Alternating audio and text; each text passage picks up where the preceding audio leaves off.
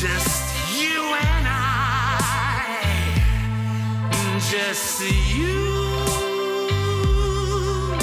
and I, hey, together forever.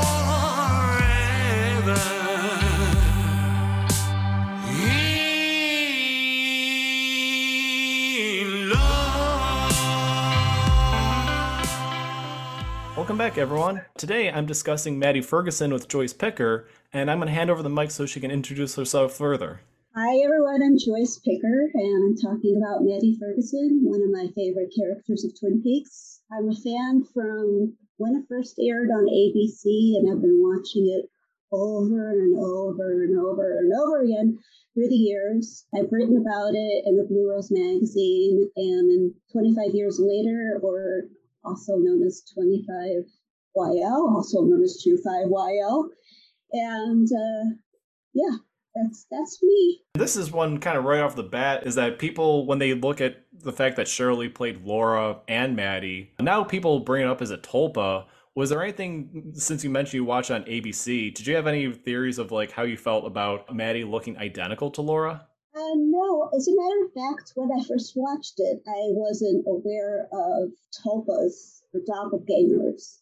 It all, came later on in the series when it became more involved with tulpas. I didn't even think I knew about until season 3. I just thought, this is great. The character, Maddy, is played by the same actress as the one who plays Laura. Also, they're identical cousins. I can groove with that. I think I like this actress. I think I like this character.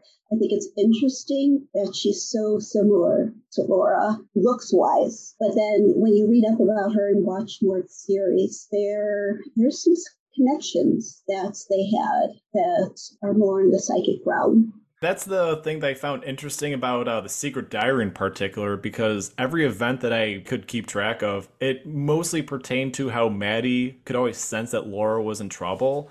Like the first time when she arrives in Twin Peaks right after Laura's 12th birthday, she actually confides in Laura about the dreams where she felt that Laura was in trouble. I think this all has to deal with the abuse of Leland/Bob, like right after her 12th birthday. And then she picks up on the fact that Laura is depressed. And also on that note is that Laura dwells on her unhappiness and other people's expectations when Maddy is gone. So I think there's definitely a certain positive influence beyond just family that Maddy has and that Laura can feel in return. Yeah, there's definitely a connection, and it goes in the Secret Diary that they were pretty close, as and that seems more valid in the diary than it does in the series. We kind of wonder, why is she spending more time in Twin Peaks after Laura died? But then you realize, you go through the diary, and I'm like, well, believe it or not, Maddy started out as kind of an influence on Laura, and later on it reversed. Like, Maddy wanted to be more like Laura, but then Maddy was more of the wild child, like, hey, let me give you some cigarettes, and I'm dating this guy, and let me teach you and Donna how to French kiss. And then in the series, Donna has to be introduced to her. So there's a couple discrepancies, but I like the fact that Maddy is portrayed a little bit, her wild side is portrayed a little bit more prominent in the diary. You actually brought up a really good point about the dynamic with them, because I don't know if Jennifer Lynch has the idea of fire that David Lynch does, but there's something distinct about the lighting the cigarette that kind of sets the precedent for Laura and to a lesser extent Donna, because obviously there's always a thing about fire and the more nefarious nature behind it.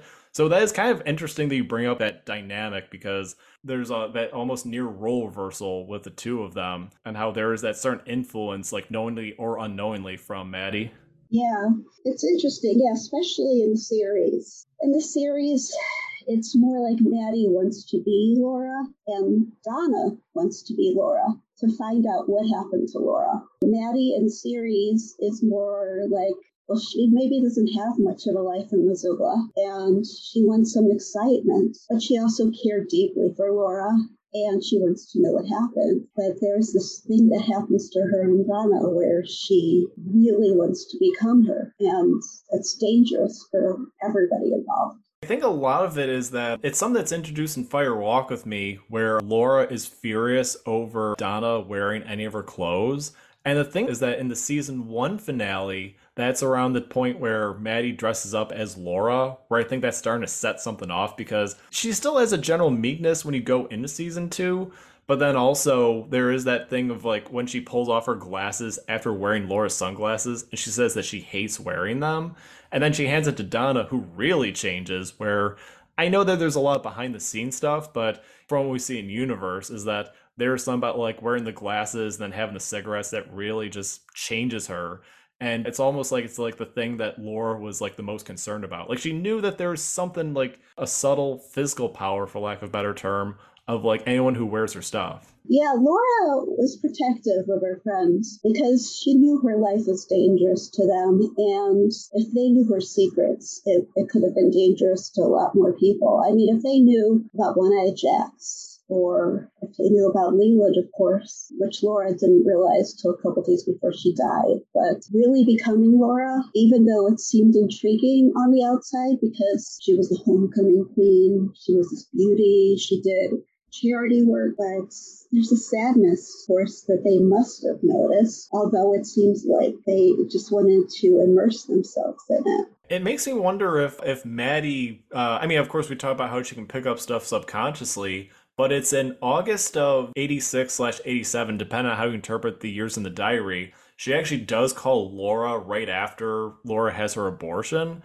And the thing that I find interesting is that when Sarah, she's in that scene when she calls up, and then Laura says that she could feel her mother's pure jealousy because of it. And it really makes me wonder what that dynamic is like. Obviously with Sarah, with or her to feel that way, but also what that means with a bond between Laura and Maddie. Yeah, I definitely feel like, well, there was a connection too, because both Sarah and Maddie had certain gifts. I don't know, it says something about maybe sharing Laura. Maybe they wanted to hold on to this girl that they knew was in danger, but didn't know why necessarily. Maybe it was a protection thing, the jealousy, like I need to protect her. Maybe Maddie sensed, since she did have this psychic ability, maybe Maddie sensed that Sarah knew things, and maybe subconsciously she knew things that she didn't know in the day-to-day what was going on because she was drugged. But how could she not see that there was a problem between Laura and Leland? That's actually a really good point because I think for me, I always thought of the behind the scenes aspect where I think it was Grace Zabriskie. She liked the idea that Sarah and Beth, where I think she wanted them to be not quite witches, but something of that caliber. So I think that when I look at the Secret Diary, it's one of those things where I think it was more so Grace Zabriskie over Lynch and Frost, but it just, I think that's a factor I've honed in on a little too much just because there's just a way that Grace Zabriskie invests herself in that character and how she handles herself in that. That's interesting. I never knew about the witch stuff, but I can totally see that happening with Sarah. One of the things that about Maddie, and you see this especially in the Lynch directed episodes, is that she's always prominently wearing blue, including her introduction. And of course, everyone has their own interpretation, but there is something very deliberate about anything Lynch when blue is used. And I think that definitely, even before, even excluding anything pertaining to tulpas, this is something very significant to parallel Maddie with Laura.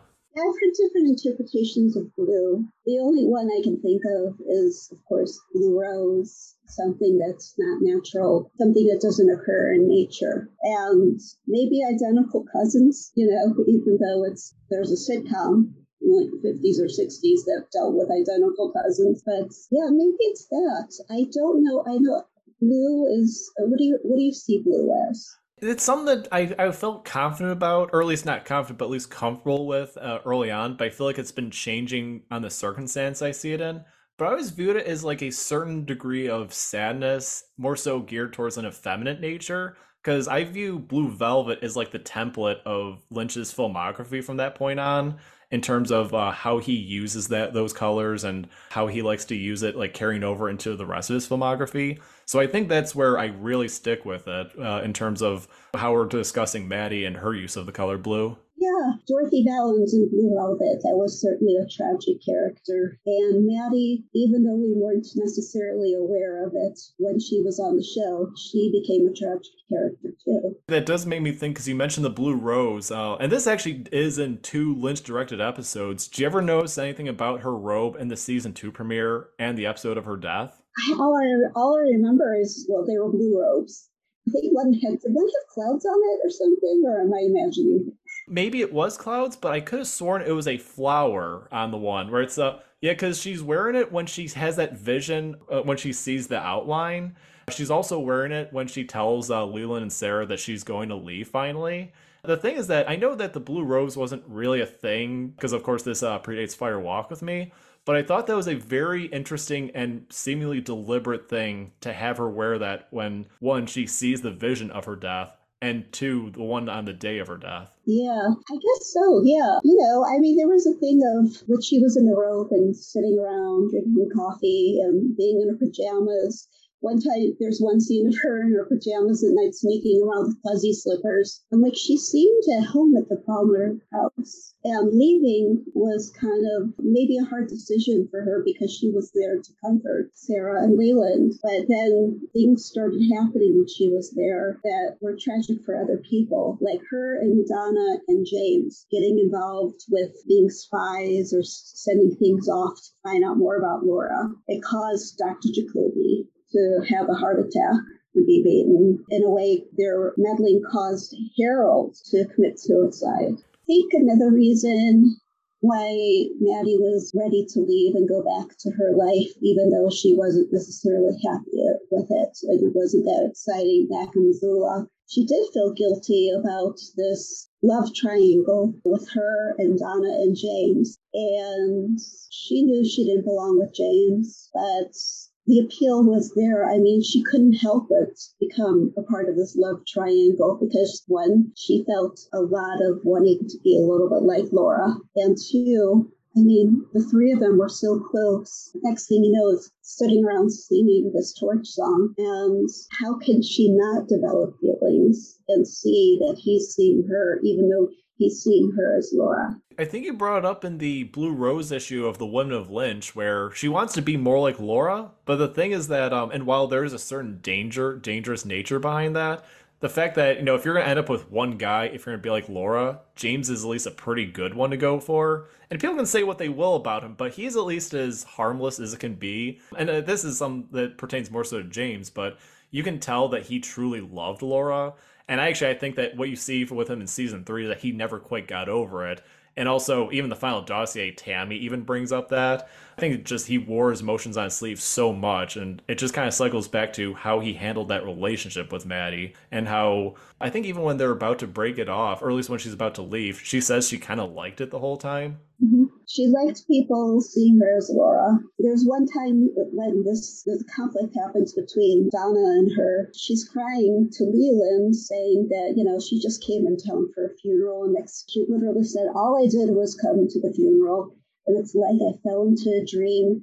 It's like people think I'm Laura. But then she talks to James before she leaves. And yes, she did like being seen as Laura through his eyes. Which is sad because, I mean, if she's unhappy with her own life in Missoula and all of a sudden getting this attention because she looks like this iconic cousin of hers, it must have been a tough reasoning to want to leave town. But then she wasn't a stupid person like James, according to Laura. But no, she knew it was time to go because she figured she caused harm that she didn't mean to. This is kind of branching off the idea of her basically being like Laura.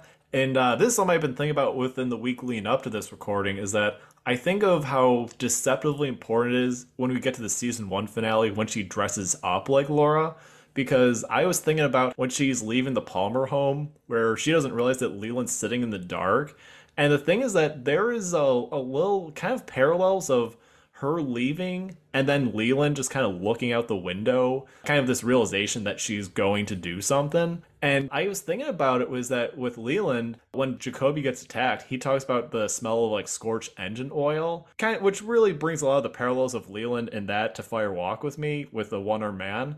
But also, the whole thing is that actually even Mark Frost confirmed that both that man, and I think he even said the man behind the trees when Mike, Bobby, and Leo are talking, that that is Leland. And I was thinking about it is that maybe there's something about her dressing up like Laura that was setting Leland slash Bob off. Because I think about how where James and Donna, of course, what they did when they talk about in the season two premiere is that Jacoby got injured because of them.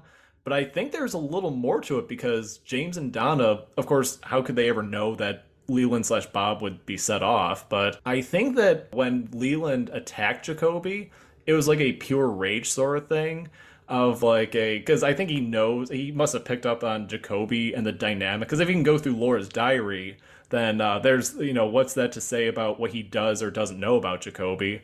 And I think the attack was like a wrathful sort of thing. Like he never intended Jacoby to survive. Like it was like the worst possible fate for him to almost die in the middle of nowhere. And I think it really does have something to do with how Maddie looked dressed up as Laura, where if that could blindside Jacoby, someone who's generally pretty intelligent, to just be infatuated, that says something about a nefarious force like Bob slash Leland.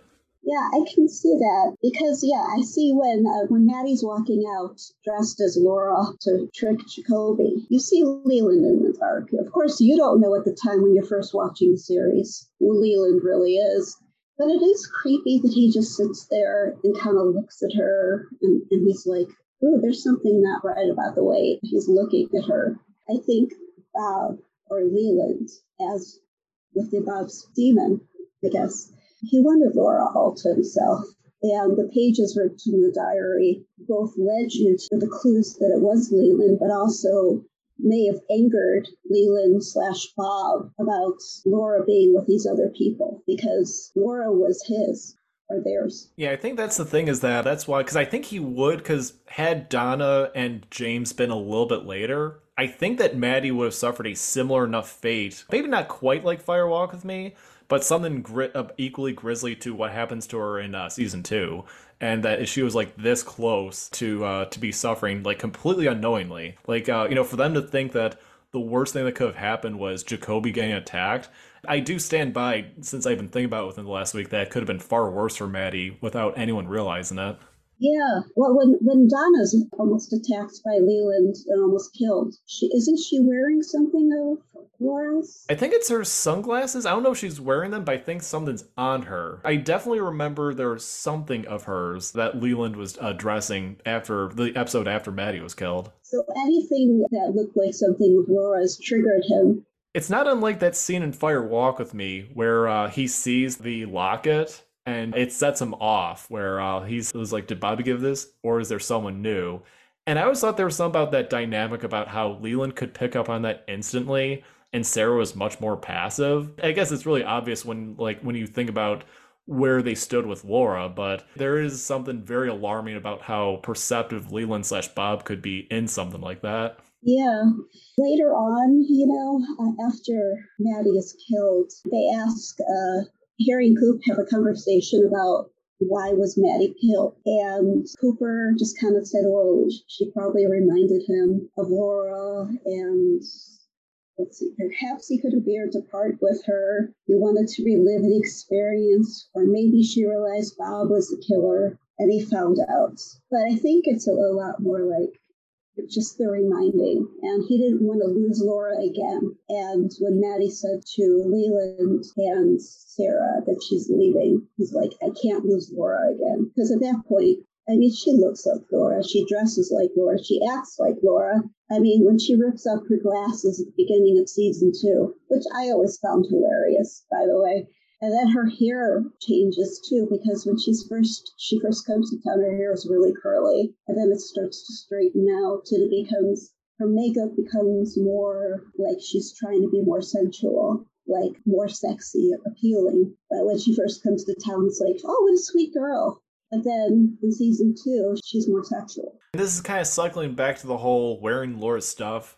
There's something to that. I don't know if I really have the best way to describe it, but there is something about the way she's starting to become like Laura. Because the thing is that her, James, and Donna, like you can kind of see that there's the writing's on the wall, but they're generally on the same page with each other.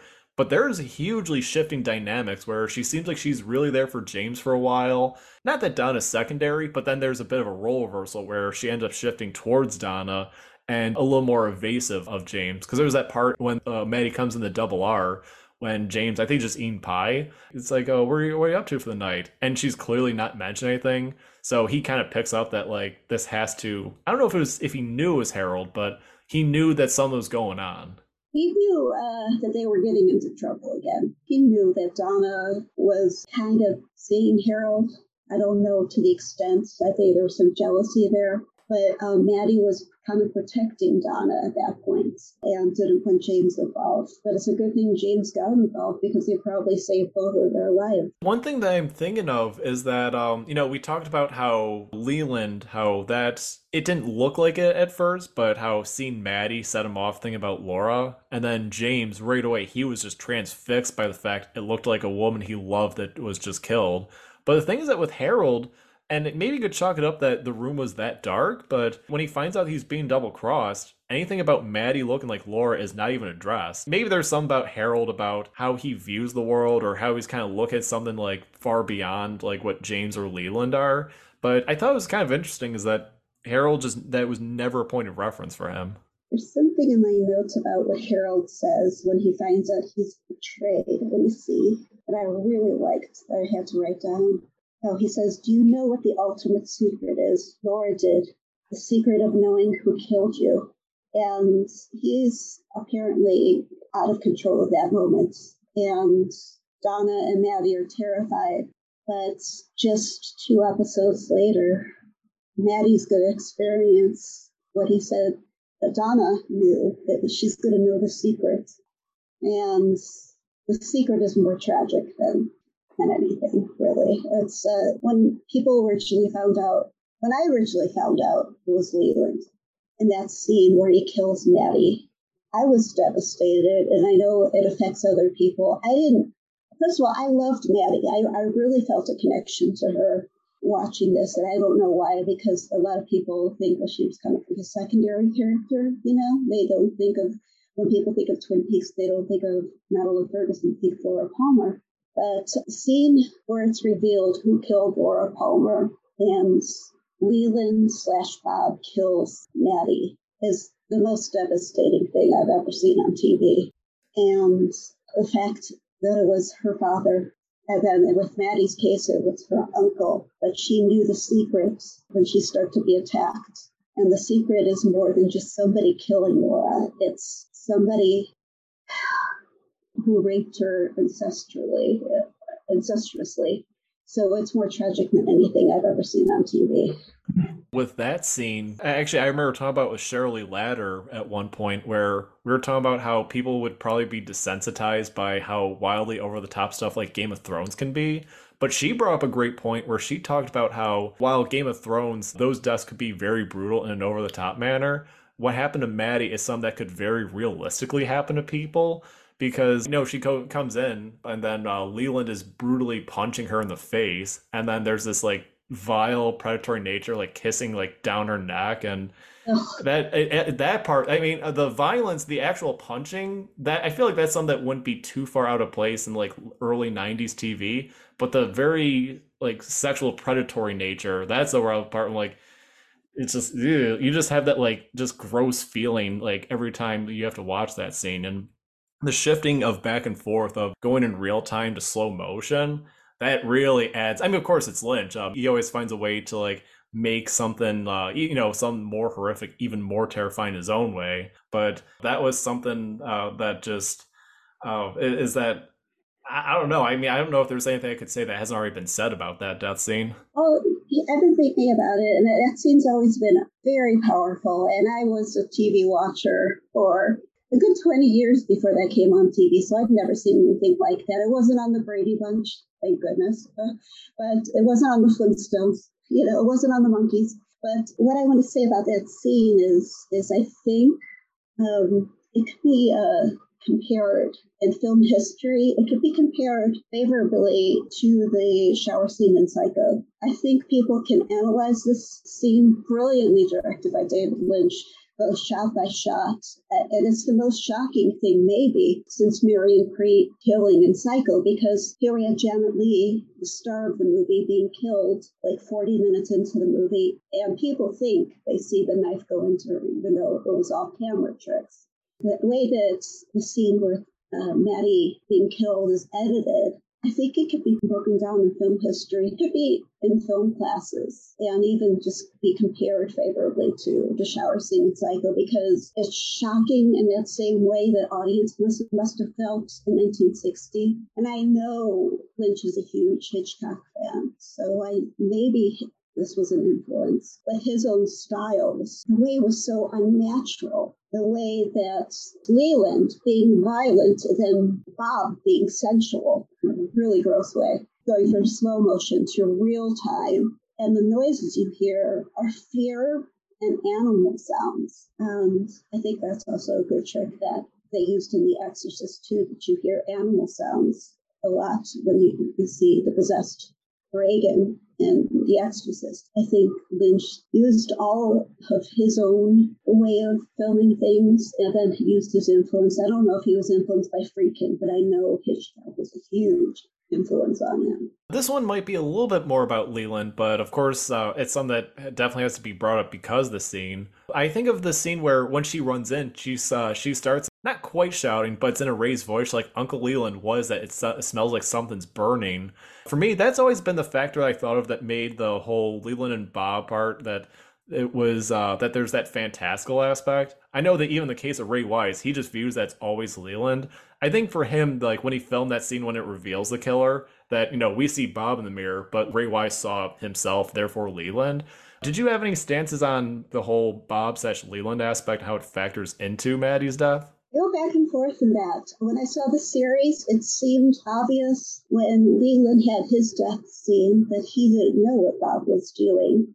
But in Fire Walk with Me, when he's killing Laura, he said, "I thought you knew it was me, like molesting her, abusing her all these years." So it kind of goes back and forth. I know now people think Leland knew the whole time.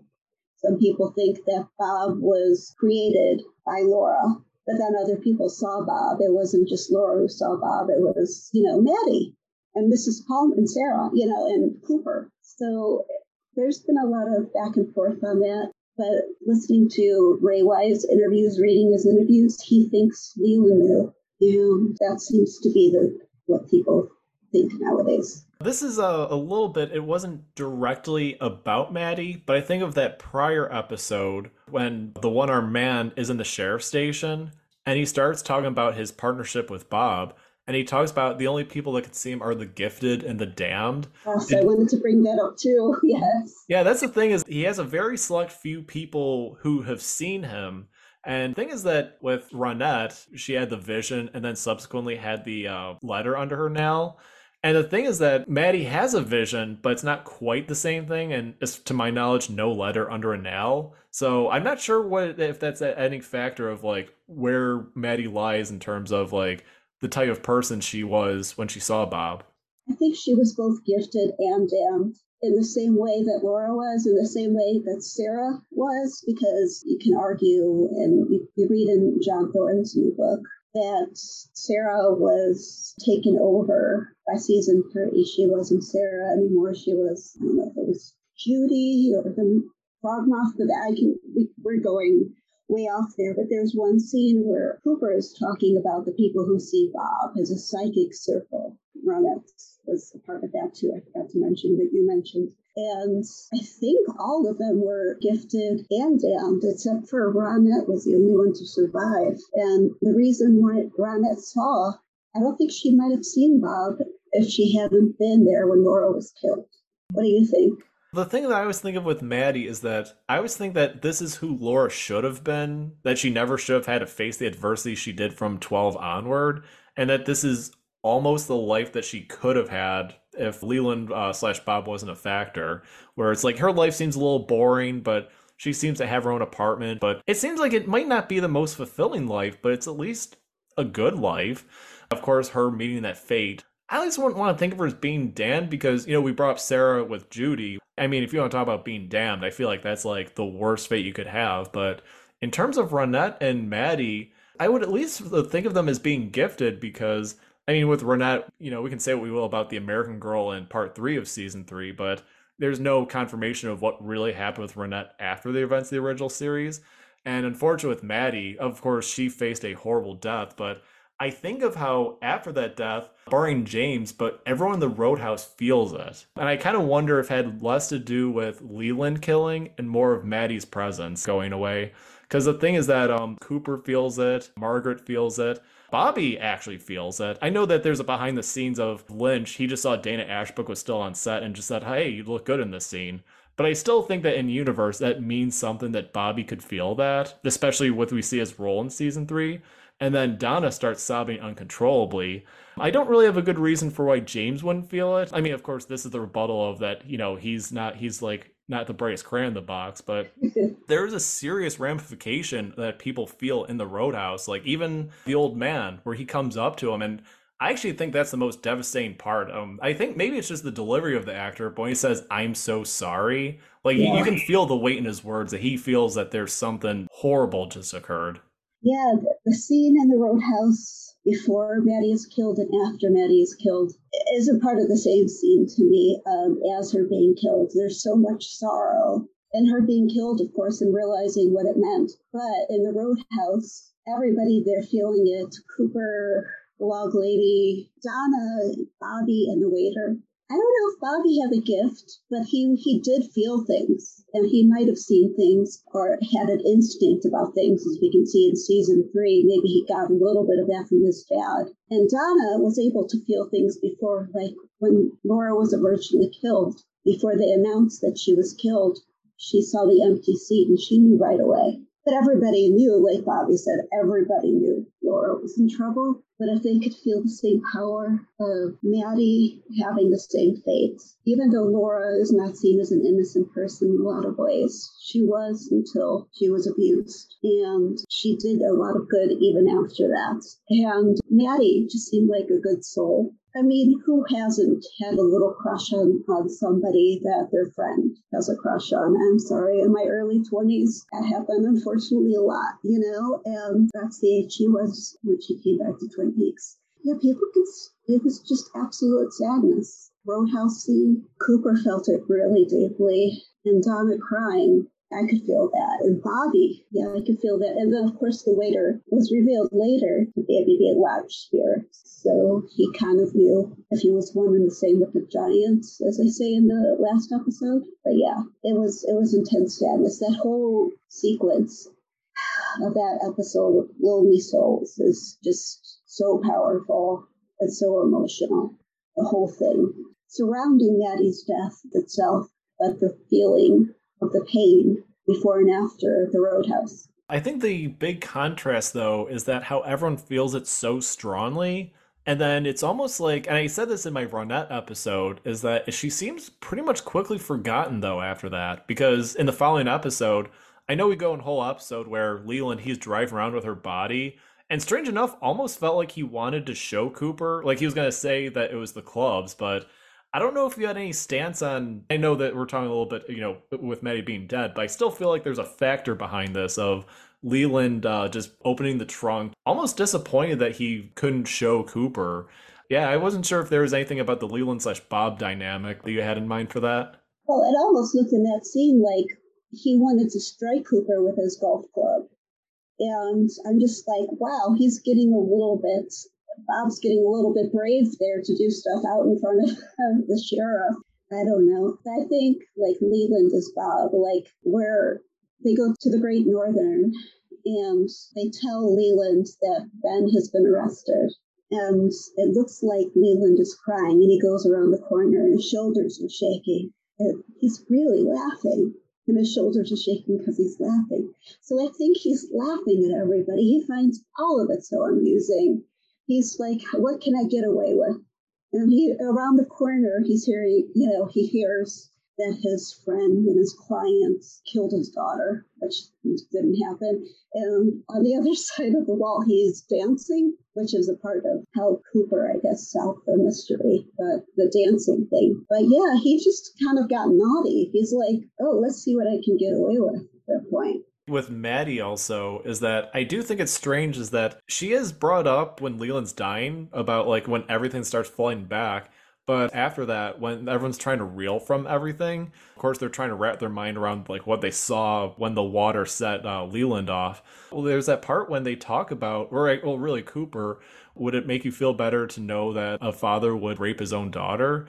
And then Truman just like in absolute defeat says no. But Maddie's not really mentioned at all, and this sets the precedent for the rest of the season onward. Is that much like Ronette, where Maddie's just surprisingly just completely forgotten and even the realm of like the 3 days later, even if there's that condensed grieving process, stuff like Donna being back in high school, I feel like for her, it's one thing when you find out your best friend is killed, but when your new friend is killed, and then you find out that the father slash uncle was the one who killed and also sexually abused your friend, I feel like there's got to be a more long lasting ramification of not want to show up to school, not being in good spirits. Like maybe with a whole Ben Horn possibly being her father and later confirmed being her father could replace that, but I feel like there should have been something more somber for at the very least Donna throughout that mid part of season 2. As far as Maddie disappeared. It's like she was non-existent after Leland died until the final episode. And the same thing with Ronette. Ronette shows up in the final episode. She smells the oil. Maddie shows up in the red room for half a second in the final episode when Cooper's in the red room and she's wearing the same clothes as Laura and talks about being the cousin. I think what does she say? She says, "Watch out for my cousin," and then she disappears. And the thing I thought was interesting is that Maddie and Annie are the only ones who like disappear like in front of your eyes. And I kind of wonder because with Annie, I've kind of had my thoughts back and forth on her, but I feel like there's a distinct purity of the two. And that the fact that the two disappeared, that there's at least a vague connection of sorts. Yeah, I don't know. There's just something about how that scene played out. My thing is that I'll mention this with the lodge spirits, at least the ones with like the contactless eyes, is that I kind of view that when they're, like in Fire Walk With Me, when Laura is ascended to, gets her angel, basically the ugliness of them is still left behind. Like, for example, Maddie, she's just there, but then she disappears. But then Cooper sees Laura, and it's just like this unstoppable anger of like and screaming, and just like this like almost like an exorcism of sorts, the way she's screaming. And there's definitely a contrast to Laura's doppelganger to Maddie, and it's about how the conflicts that they dealt with, how Laura had so much more that she had to deal with compared to Maddie. And, what's left behind for them, that this is an indicator of sorts. Yeah, I agree. Yeah, because after Maddie disappears in the red room, all chaos happens. And as you said about Maddie being innocent and Annie being an innocent person, they didn't wind up having doppelgangers and like the other characters did, like the Arn and Cooper and Laura. Let me just say something about Cheryl Lee. Cheryl Lee, she is such a wonderful actress, and I know we all agree on that.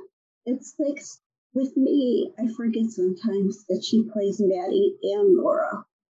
She's just that amazing. And as far as screaming, for me, she's my all-time favorite scream queen. Nobody can scream like Cheryl. It's not just in Twin Peaks. Other movies she's been in, she is just a hell of a screamer. I think in the case of Cheryl Lee, though, this kind of ties into at least what I get out of her playing Maddie, is that when I met Cheryl Lee, this was a couple of years ago, one of the things I told her is that I believe David Lynch saw a true kindness in her that made her the best choice to play Laura. Like, I know that might sound silly that, it's like she's a dead body, but I feel like there's a way that she, when you see her in the flashbacks or in the videotape where you have to have a certain personality for that to carry through. Yeah. And I think that it was something that Lynch was so attached to that he wanted Cheryl Lee to continue on.